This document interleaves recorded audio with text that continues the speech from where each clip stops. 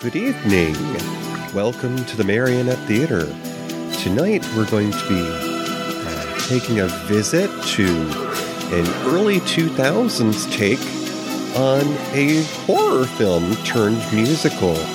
It's a musical romance set at a Paris opera house where things go bump in the night or behind the stage.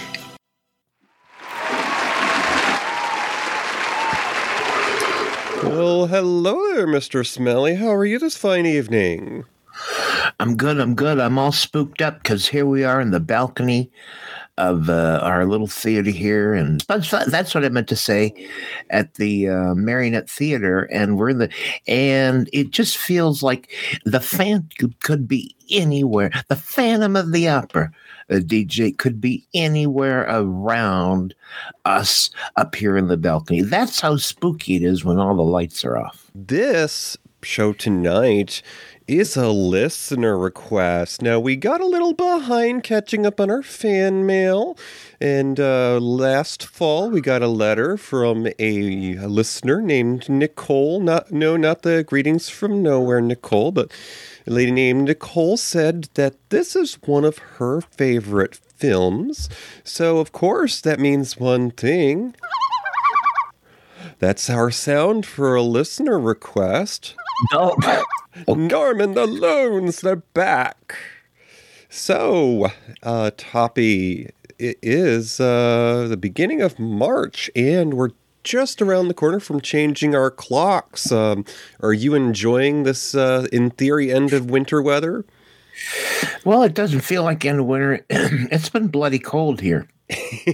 Bloody cold. But I do hear that in some days ahead, we're going to be in the 50s and it's going to be more seasonable. I'm certainly looking forward to that. Yeah, looking out my windows, it's very misleading because there's a fair bit more of the old vitamin E coming through the windows than there has been.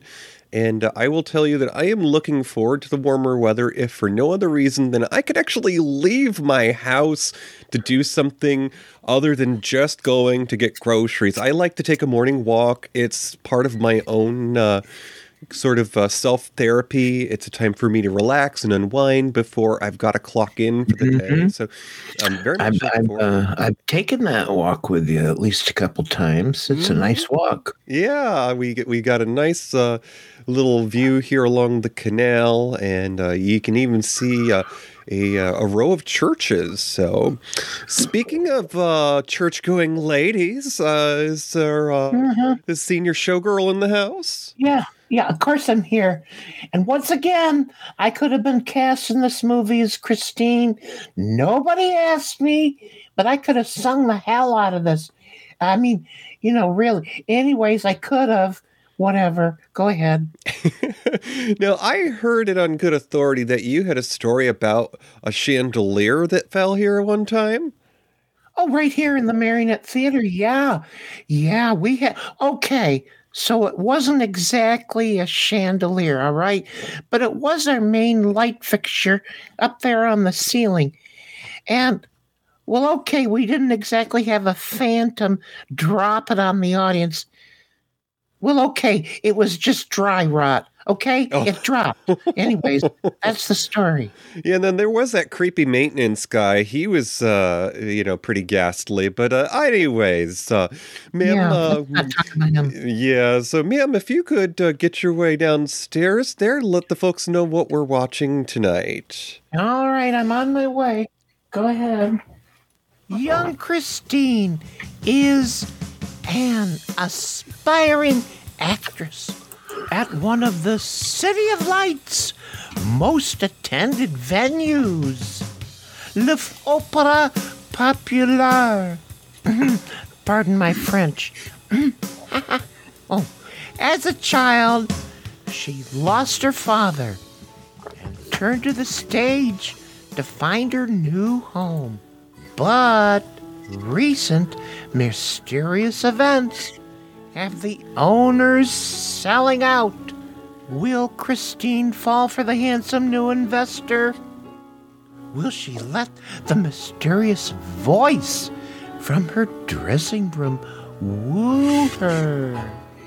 Grab your gloves and get gussied up for a night on the town. It's time to find out who is the Phantom of the Opera.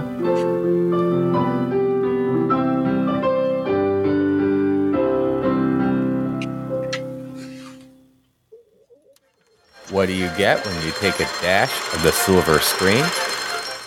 A pinch of golden oldies, and a smidgen of streaming. It's time for Matinee Minutia with your hosts DJ and Tommy. Well, it is a special occasion here, of course. As you heard earlier, this is a listener request, and it's actually one of very few times that we have a musical. Yeah. Well, we had Chitty Chitty Bang Bang. Mm-hmm. And I guess, could you call Phantom of the Paradise a musical? I guess it was. yeah, I would say so. And, ironically, we keep coming back to the City of Lights, Paris, which is the setting for tonight's show. That's right. What did we do? We did Le Moulin Rouge with the Can-Can Girls and Madame Satine shortly after her divorce from Tommy Boy. And, for those of you who haven't caught this film, or maybe you have, here's a little teaser of how things went down on the silver screen.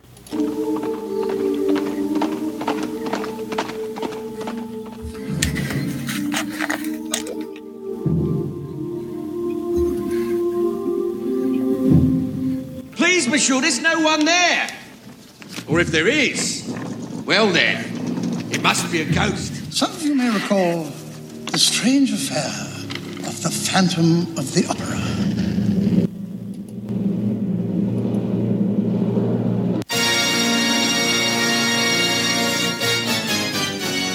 It's him, the Phantom of the Opera.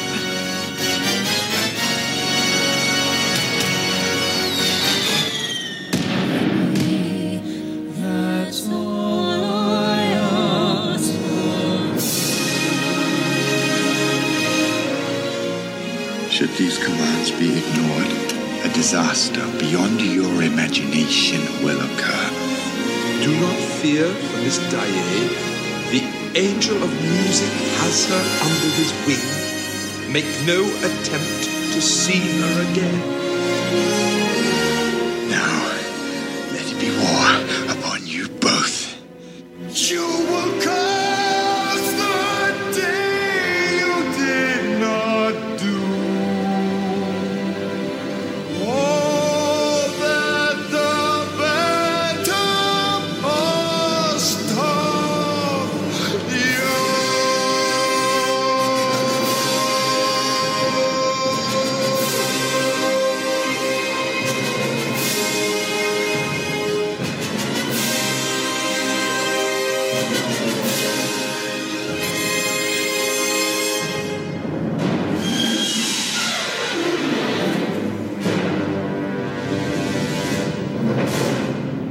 Okay, so this was, it was basically a movie that was made of a play, and, not everybody can get out to the theater, so why not put it on the silver screen so you could see what all the talk was about?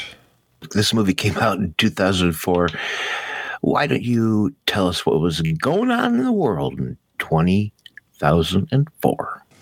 Okay, well, the U.S. history in 2004. 15 years ago now. Senator John Kerry wins the Iowa caucuses, and that was a victory towards party nomination for the presidency that election season.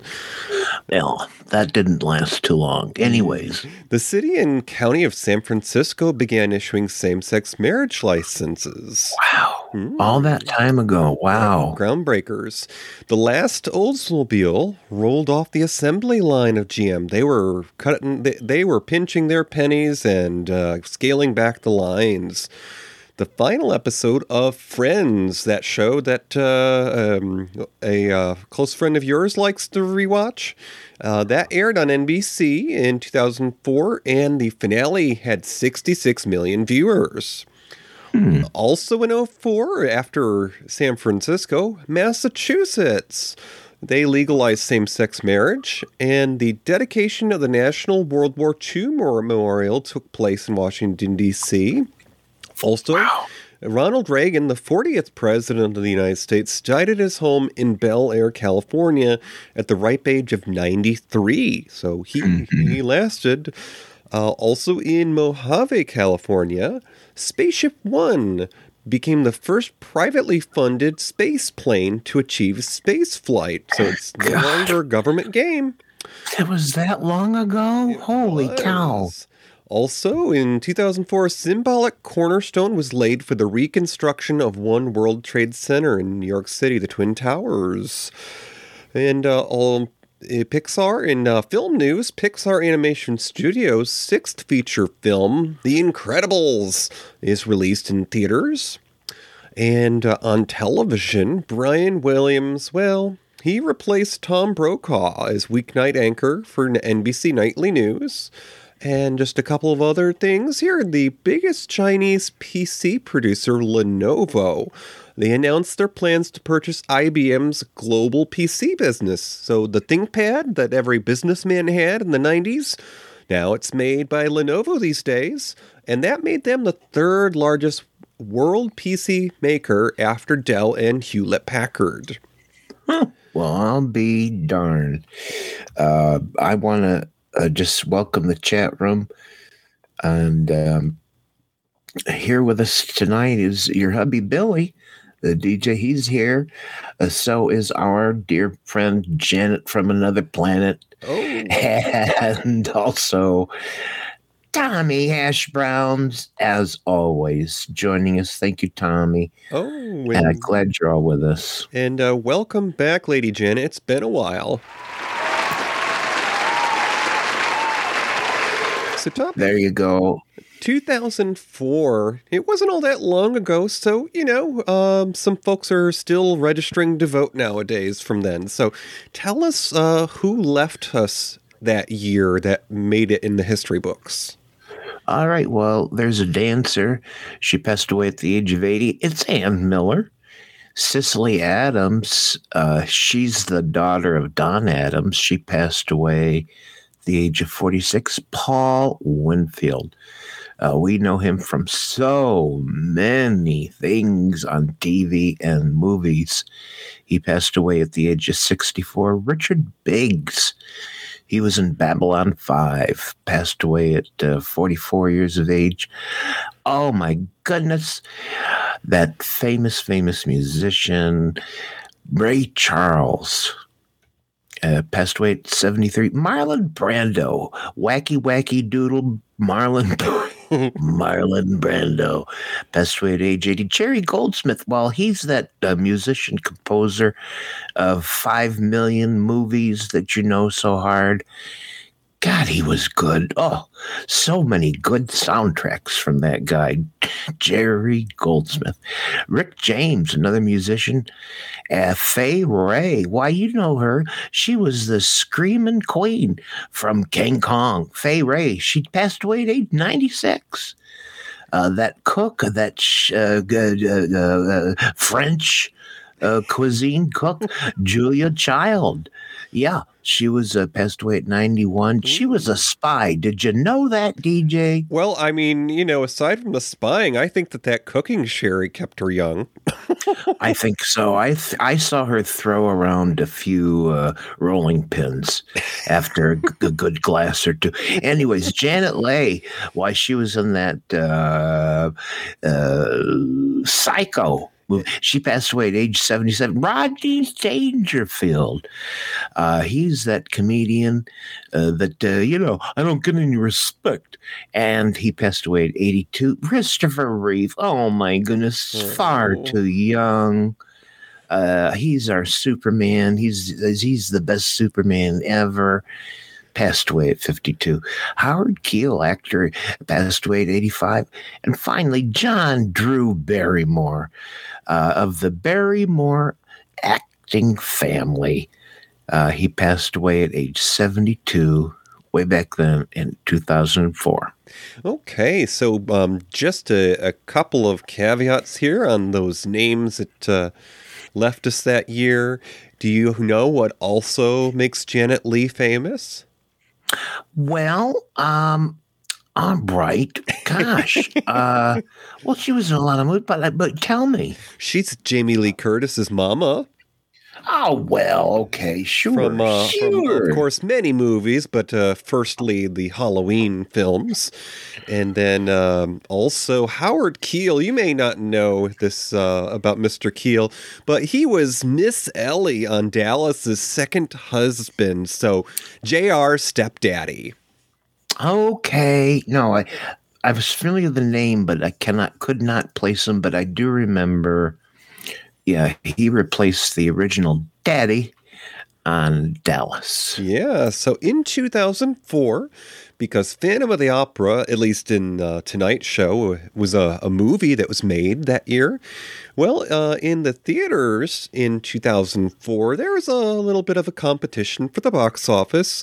And of course, we like the underdog here at Matinee Minutia, so it's no secret that Phantom, well... No. Didn't rake it in. But, as we have learned as we do our homework here, it's all about timing, as they say in the biz, because this movie came out for the Christmas season that year. So you can't really count them for the 2004 releases because that's just when they got, out there. Anyways, so 2004 was a year of sequels. The top 3 included Shrek 2, brought in $441 million, and of course that starred the voices of Mike Myers and Cameron Diaz. And number 2, it's a comic book franchise turned to live action with one of your favorites, Toppy, Spider-Man 2 with Mr. Tobey Maguire and Kirsten Dunst. It brought in $373 million. Now, I bet you won't guess the number 3 spot there, Toppy. I don't know. Who was it? Oh, well, I will tell you this. This is a movie that I probably won't ever see, and it was directed by the captain of the Tinfoil Hat Squad, Mr. Mel Gibson, and it was The Passion of the Christ. It brought in $370 million that year. Yeah. Yep, so getting closer to the topic of conversation, Phantom, it was, somewhere around the middle of the year's returns. But the movie that it did one better than Phantom, placing it at number 140 that year. It only brought in $51 million, but it starred heartthrob Josh Hartnett in a little film called Wicker Park. Basically, it's about a man who sees a lady that could be his late lover's double, and he swears that she's her. So he spends the movie racing after her. And one less than Phantom was a film called Darkness. It brought in $22 million.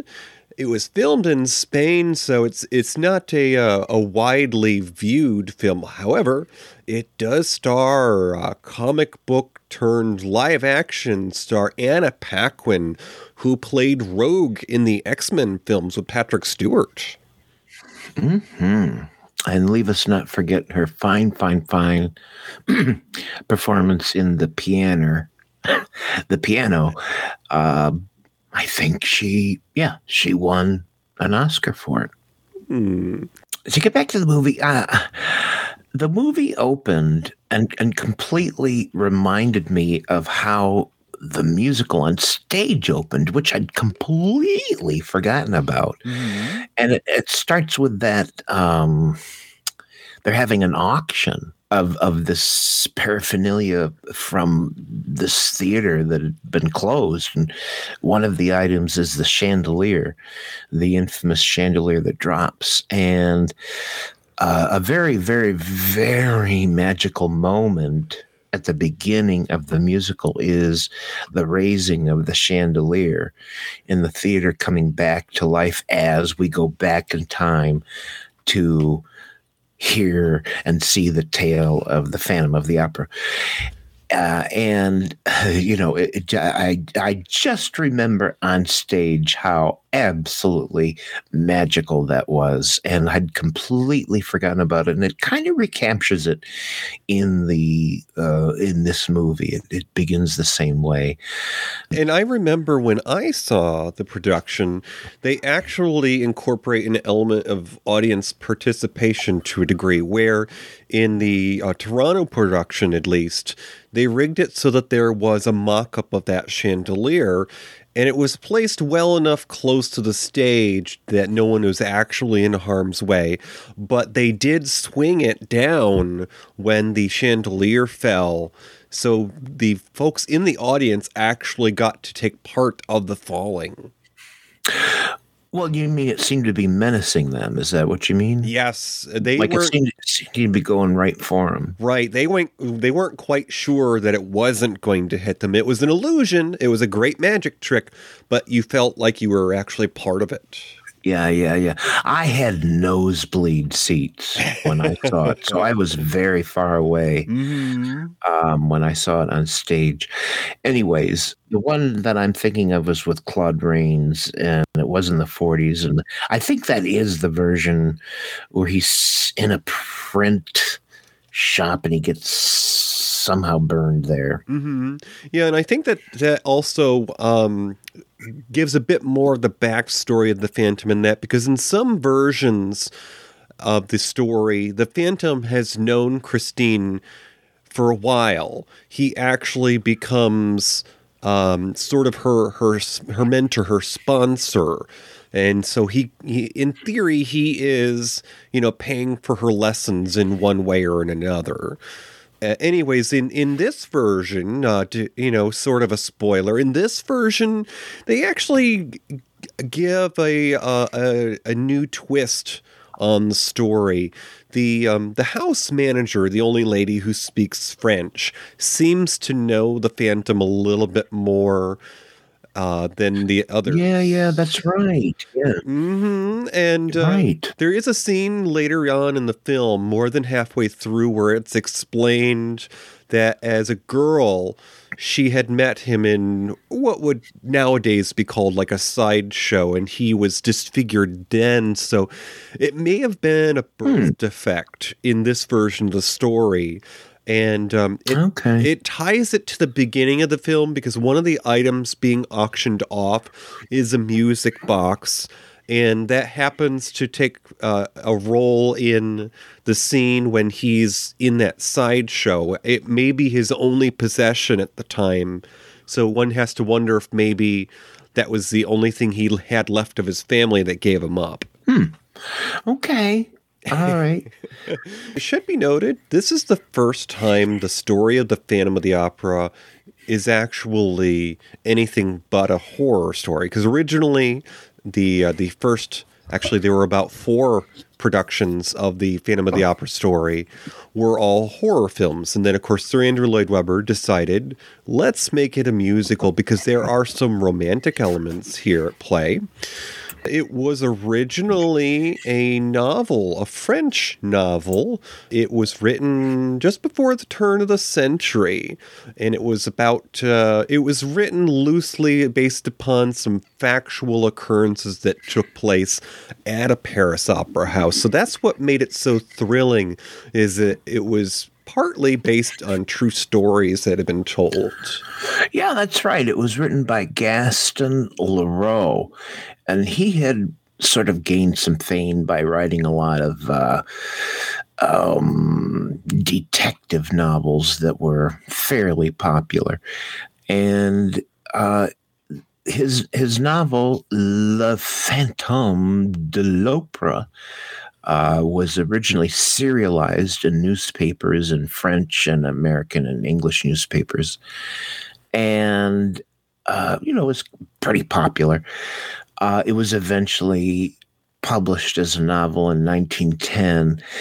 And Gaston Leroux never really lived long enough to see the success his original novel had when it came to future productions, the most immediate one being the 1925 Universal Pictures movie with Lon Chaney, because he died in right around then. And he never really knew how famous his little novel would become in other productions. And talk about other productions.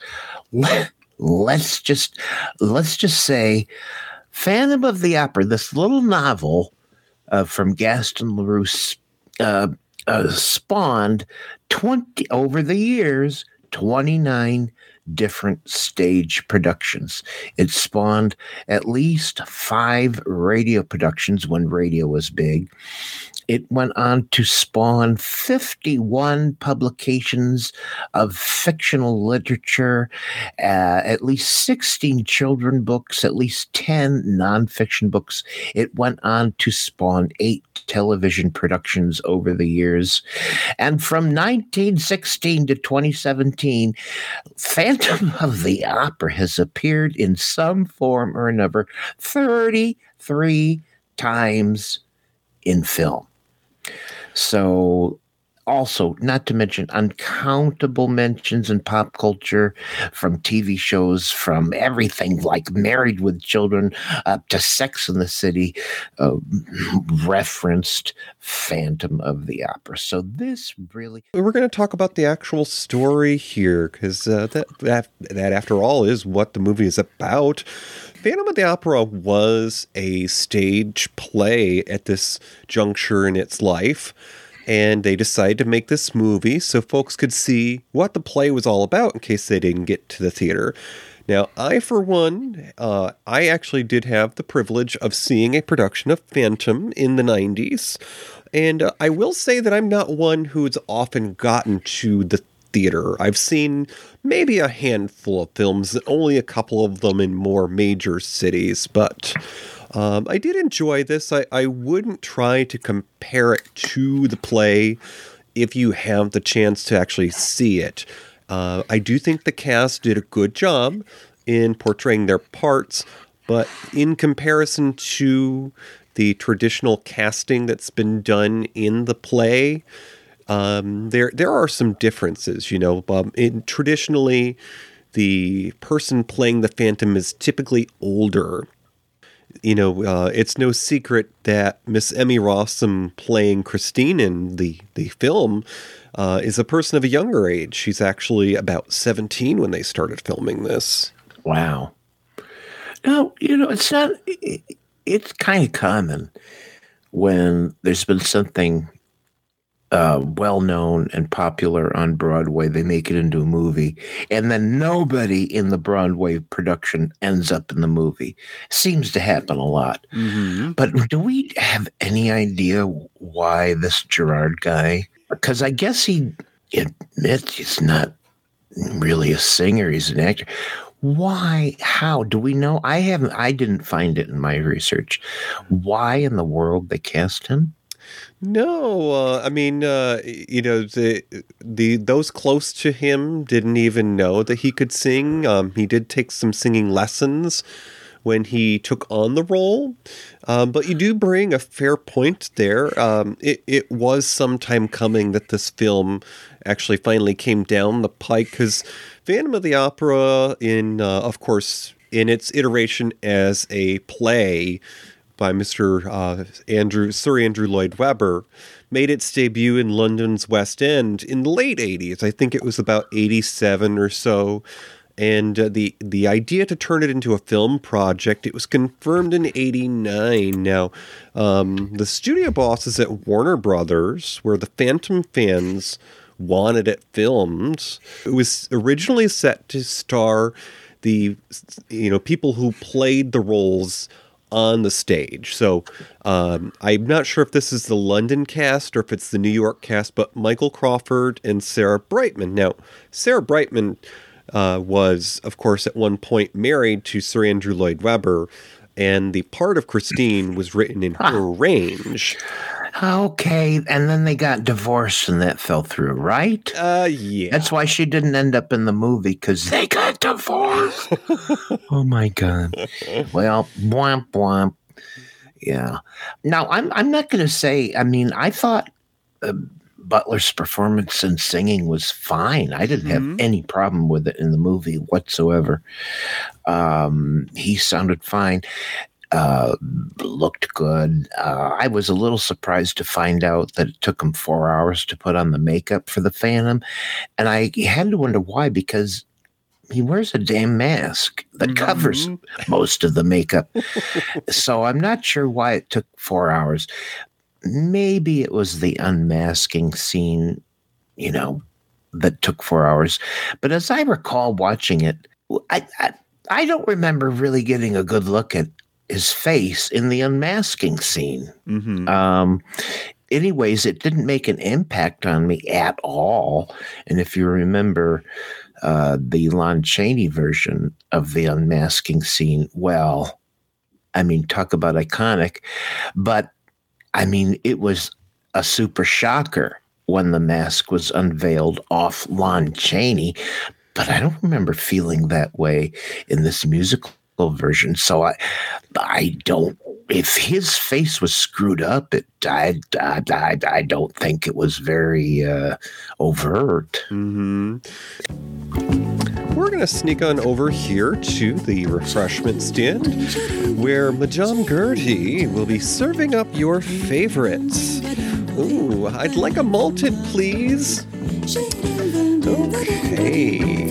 So we're going to be listening to an interview on The View with the cast of the 2004 Phantom of the Opera. And, of course, The View has a few folks, including Miss Barbara Walters. Emmy, we loved this. It was such a beautiful, beautiful movie. I can't say enough about it. But I want to ask you, Emmy, you're already nominated for a Golden Globe nomination. Congratulations. 18 years old. Is it overwhelming to you, the whole thing? Yeah, absolutely. It's a big surprise and such an honor, and I can't tell you how happy I am for all of us, because the film was nominated too, and I'm just honored so much. And the song that you sing at the end so beautifully, also nominated? Yes, indeed. Which is wonderful. Because Andrew Lloyd Webber needs so much help to be nominated. Well, you sang it beautifully. Thank you, thank you. I'm sorry, let me just tell you, everybody, just in case they don't know. This handsome man, when you actually see him, is the disfigured Phantom. With a mask on. This is Raoul, who's in love with her. And Minnie with this Italian accent. The diva. Is the diva, the prima donna diva. But I mean, you're the Cinderella story. 16 years old when they discovered you. Only 18 years old now. I mean, even though you had been in Mystic River, and you had a part in that, and people had seen you in that. And you were just 7. We have a little bit of it. You were 7 when you did something with Placido. Can you imagine that? You were in the Metropolitan Opera at 7 years old with Placido Domingo. Look at that. Wow. But what was it like to audition for Andrew Lloyd Webber? It was the funniest audition I've ever been to. I first had to pass this enormous acting screen test with Joel Schumacher, and then I got the chance to sing for Andrew in his living room. And I walked in, and there he was, godfather of musical theater, sitting on the couch. And I had never met him before. And I walked in, and all he said to me was, "Shall we?" And it was so obscure to me, because I kind of thought it must be my cue to sing. So that's exactly what I did. What did you sing? What did you do? Do it. Just do it. No, you have to go see the movie. I saw it. It was wonderful. Do I it. sang "Think of Me" and "Wishing You Were Somehow." Think of me. Come on, one more. Think of me fondly. And Jerry, so many actors wanted to play the Phantom. That is such a sought-after role. And then you come along, relatively unknown. I understand even your mom didn't know you knew how to sing. Is that true? Yeah, she still doesn't know I can sing. Boy, you can sing. No, because whenever I mentioned to people that I was doing the movie, I could see their brain process working. They'd say, "The Phantom, you're doing the Phantom. Is it a musical?" And I went, "Yeah." And then he went, okay. And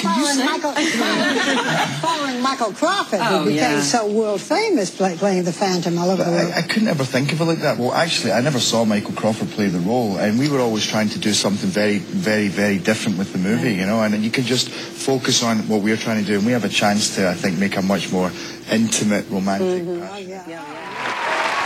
And we are back. So, now DJ, I'm not sure where he gets. They were trying to do something really, really different with the movie, because frankly, the movie pretty much seems like the play in movie form. I don't get where they were going for something really, really different. Well, I think that is in part due to the fact that he hadn't seen the play, and but okay, never mind. But at the same token, though, having listened to a fair number of actor interviews now, I think that that's almost a regular approach to somebody that does the craft, as they call it, because you don't want your performance influenced by somebody else who's been in the role. So I could see it both ways, but anyways, I'll say, like, Joel Schumacher, like, whatever his choices were in interpreting this movie for the stage, he chose to be a little stagey. And in other words, he could have been, think of Oliver, the musical from the 60s that was a stage production. Really. Well, it had all the music, but the scenery was, and the telling was, you really felt like you were there at that time. Now, take this movie of Phantom of the Opera, and yes, it has the scenery and things, but it keeps a lot of the staginess. So, for example, when the Phantom is paddling his little boat in the underlayer, the flooded channels of under Paris, the director chose not just to have candelabras all over the place, but he chose to have them rising up out of the water, which is very stagey, very theatrical, and some interesting choices that I'm not sure. I kind of wish he hadn't done those things. But okay, he did. So he made some interesting choices to keep it, even though it was the movie. He kept the. Good Lord, I'm very distracted by a photo Tommy just put in the chat room. Anyways, well, we were on the heels of the lady Janet admitting that Christine had daddy issues. But yeah. Anyways, so Toppy, the Marionette has a celebrated history here. We were once a venue for vaudeville, and we've had some rabbits in hats, some magicians, and a form of magic that's performed is movie making. The director of this film.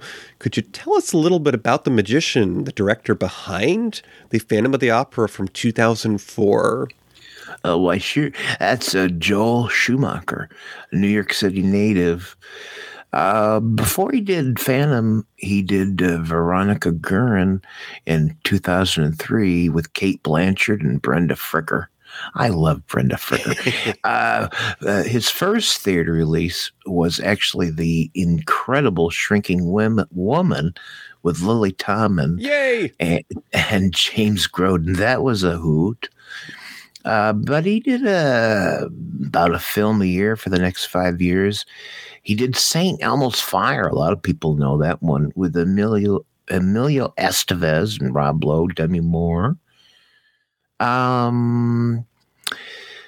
By the way, I guess that movie, St. Elmo's Fires, is frequently confused with to be a John Hughes movie, but no, nay, actually Joel Schumacher. In 1990 and 91, Schumacher did some work with Julia Roberts in some of her earliest films. Flatliners, do you remember that? That looked like a creepy movie. It was kind of the Coma movie of its day. Yeah. He also did Dying Young. And this was a bit of a, I don't know, like different from anything he made. It was called Falling Down with Michael Douglas. That was a very violent movie of just someone who became totally unhinged.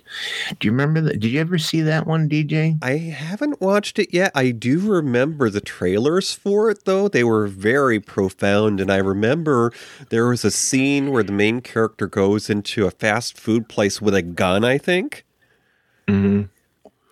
I still to this day, I don't know what to make of that movie. I really don't. I'm not sure we needed to see it. But at any rate, he's gone on. Joel Schumacher's gone on to do 35 directing credits. His last movie was in 2011. Right, and we actually lost Mr. Schumacher last year here before the pandemic, so he is no longer with us. We're going to shortly discuss the cast that was part of this film. Toppy, there's a bunch of folks who came together to make this film, and top of the list is a Scottish gentleman who got to be the Phantom, Mr. Gerard Butler. Let us know a little bit about what you know.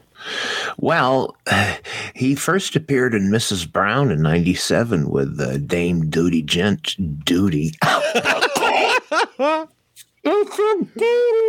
I meant Judi Dench and Billy Connolly. He was in Tomorrow Never Dies. That was that James Bond movie with Pierce Brosnan. His first leading role was in One More Kiss in 1999 with Valerie Edmond. And he did about 8 more films in the next 5 years. The biggest thing he did prior to Phantom was a movie called Timeline in 2003 with Paul Walker and Billy Connolly. And after he did a lot of movie, another dozen movie roles after Phantom. He's got a total of 66 acting credits to date. And so there you go. More recently, people would have recognized him from a little film where he got to play a Roman soldier called 300. So there was a pretty good amount of bare flesh there. Yeah, I think, that was certainly very, very popular, and he looked good in it.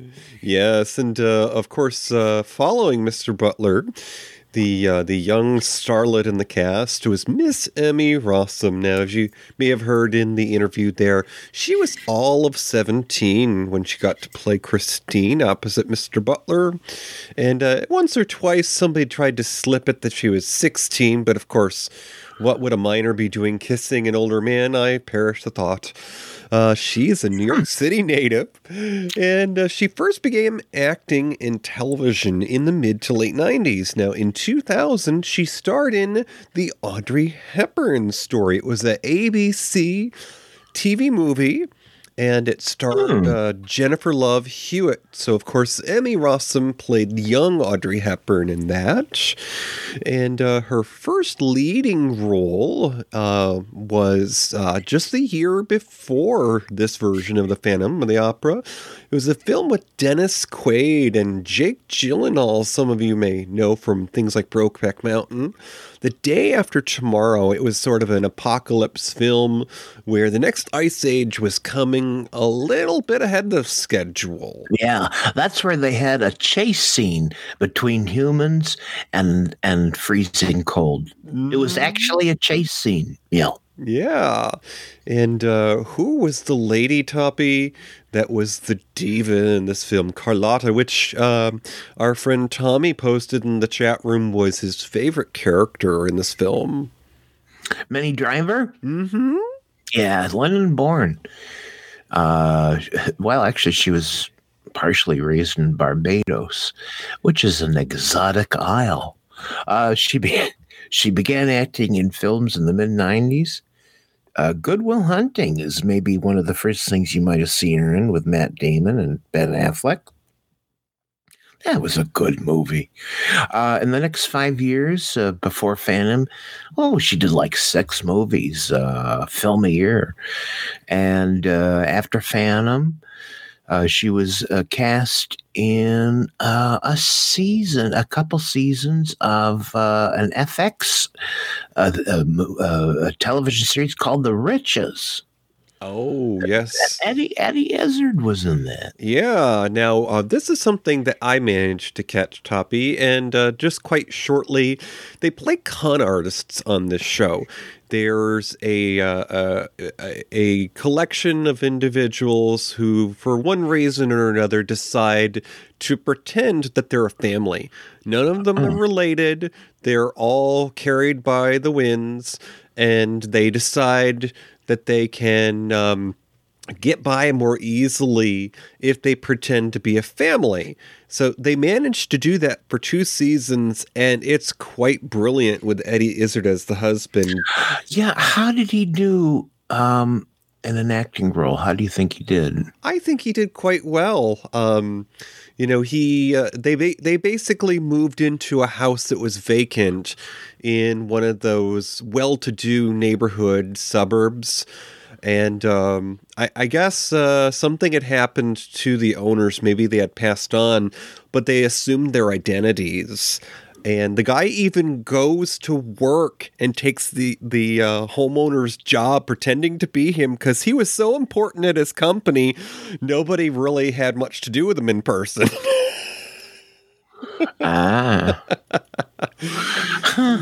So yes, the Riches from oh goodness, when was this? I want to say that it was in the early 2000s. It was on FX, and I was sad to see that it got canceled after a couple seasons. But as they say, if it's something you like, you better watch it because they're gonna cancel it. Mm-hmm. DJ, why did this capture our imagination so well in uncountable versions? What is it about the story? Like most good stories, it has elements that appeal to everyone. Opera houses in their time, they were where people went.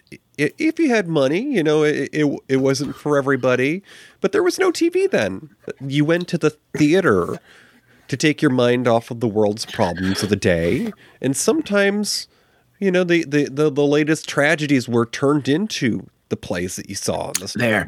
I think that's the pinhead right there. Mm-hmm. This is a tragedy, this story, and tragedies do pretty well in our minds, and they make up a whole lot of stories that we know, and this was a great one. The Phantom wooed this woman in a very mysterious, haunting way, and she gave in, just at least at some point, to some degree, before she was horrified by him and rejected him. And that story just seems to really stick with people. And I think it's the tragic nature of it. And also, absolutely, it has to be the gothic romance of it all, and the Paris, the sewers under Paris, and the gaslight and the candles, and it was really a gothic romantic splurge that just, captivated people. So I think that's why. I think it's that magnetic thing that the Phantom had for the woman, and the way we feel sympathy for the Phantom, and because of his appearance, she has a moment of great horror and rejection of him. Yeah, there's a lot of symbolism too, of course, since it itself is a play within a play. So, well, we're going to have to wrap up here pretty soon. Yeah. So, I'd recommend it. I think this was worthy of the play. I do too. And, I think that if someone has not seen a production, which I'd be interested to find out actually if there are still productions of this, because a few years back, there was a filmed version of the play performed in London on the anniversary of the play, the 25th anniversary. And it was at the Royal Albert Hall. And a couple of our listeners actually have suggested that might be something good to find. But I don't think it's on streaming. You'd have to actually rent or purchase a copy. But yeah, and I think what you're saying that this version is actually a filmed they filmed the play on stage. Right. So what I mean to say is that this Phantom of the Opera from 2004 actually makes me interested in seeing a production of the play, just so that I could see, how someone else may play those roles. It is a good film. It makes me want to see it again. Yeah. Yeah. And I think it has all the music that draws you in, that's so popular with Phantom of the Opera. It's got all that wonderful music. So awesome. Yeah, so before we let you guys know what's coming down the pike, we're going to let you know some other programs you might enjoy if Phantom of the Opera 2004 was your cup of tea. This is what we call our snack tray, because it's what's left on your tray, your favorite little nibbles. So I'll go first. If you enjoyed Phantom of the Opera by Joel Schumacher, I think another film that you might enjoy, it's not quite as appreciated. It's not top performer at the box office. Just this last year, there was a film made of Andrew Lloyd Webber's Cats, and it starred James Corden and Judi Dench. Now, this film is widely criticized only because there is some computer animation that's been done in the film, because, of course, you're sticking live actors' faces on anthropomorphic furry people in costumes. And there's one or two scenes where Dame Judi Dench decides she didn't want to wear the gloves, and you see her human hands. Okay. They could have fixed that in post-production, but anyways. And post-production, they put in their bung holes. Anyways, that's just what I heard. So I would recommend Cats from, actually, it was 2019. And then just a quick aside. Wait a minute. I want to know if you're recommending the musical on stage, or you're recommending that movie. This is the movie Cats. Okay. And it right. Unlike Phantom, where it's basically the play performed on a movie, this is an entire movie based upon the play with live action, but they're people in cat suits. Yeah. And James Corden and Judi Dench. Now, a quick aside, the ex-wife of Sir Andrew Lloyd Webber, Sarah Brightman, who Christine... He's got a lot of ex-wives. Yes, as someone with money might have. But another film that I'd recommend, if you like Phantom, is a film that came out in 2008. And this has a pop culture icon in it, Miss Paris Hilton. Well, you get to watch her meet her demise. And in 2008, I would recommend Repo, the genetic opera. This is a future where people have gained the ability to replace their organs as they fail. mostly on the black market, but people take out loans to replace their body parts. And if you miss a payment, well, there could be a shadowy figure in the alley waiting to take it back, whether or not you're still alive. And Sarah Brightman gets to play a character who is an opera diva named Blind Mag. And she ends up being, spoiler, the aunt of the main character. It's a delightful film. It is a musical, Repo the Genetic Opera. And it has one of the stars from Buffy the Vampire Slayer TV series, The Principal. And his name is, let me see, it's not Anthony Head. Okay. All right.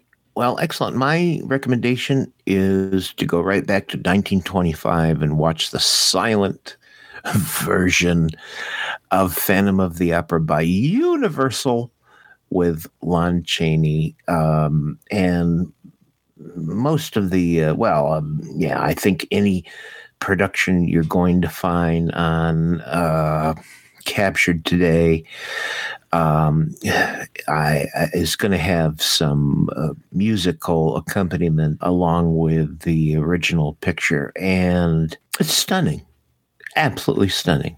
And certainly, if you enjoyed the story of Phantom of the Opera, you should do yourself a favor. Get down and see that 1925 silent movie. And it is available on streaming. I watched it recently, so I would recommend that as well. So, all right. So, Toppy, will you go ahead and do me a favor? Grab that bag that our magician friend left behind.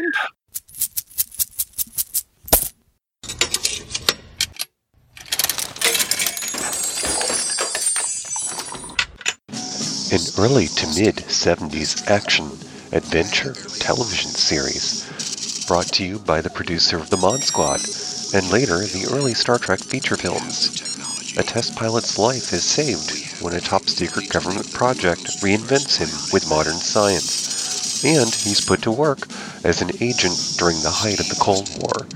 Lee Majors. Our next feature is going to be the $6 Million Man. I loved it when it was on.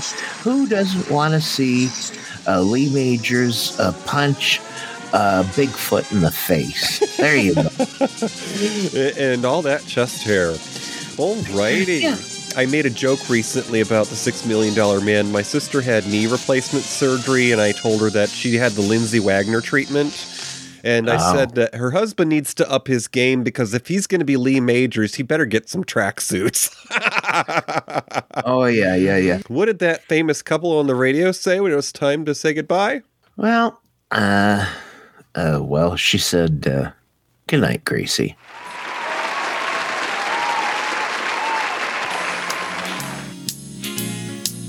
Thank you for listening to Matinee Minutia. Our show streams live the first and third Friday of each month. Go to univazpods.net, click the tower for audio, enter Discord for chat. You can find the show wherever you listen to podcasts. Tweet us on Twitter at Matinee Minutia. Join our Facebook group. Visit our webpage at matineeminutia.com. Have an idea for a future show? Or just want to message us? Email us at matineeminutia@gmail.com. Oliver. This has been an Ollybug production. I have a voice. I have a voice. You have a voice. You have a voice. We have a voice. We have a voice. Unique voices in podcasting. Univazpods.net.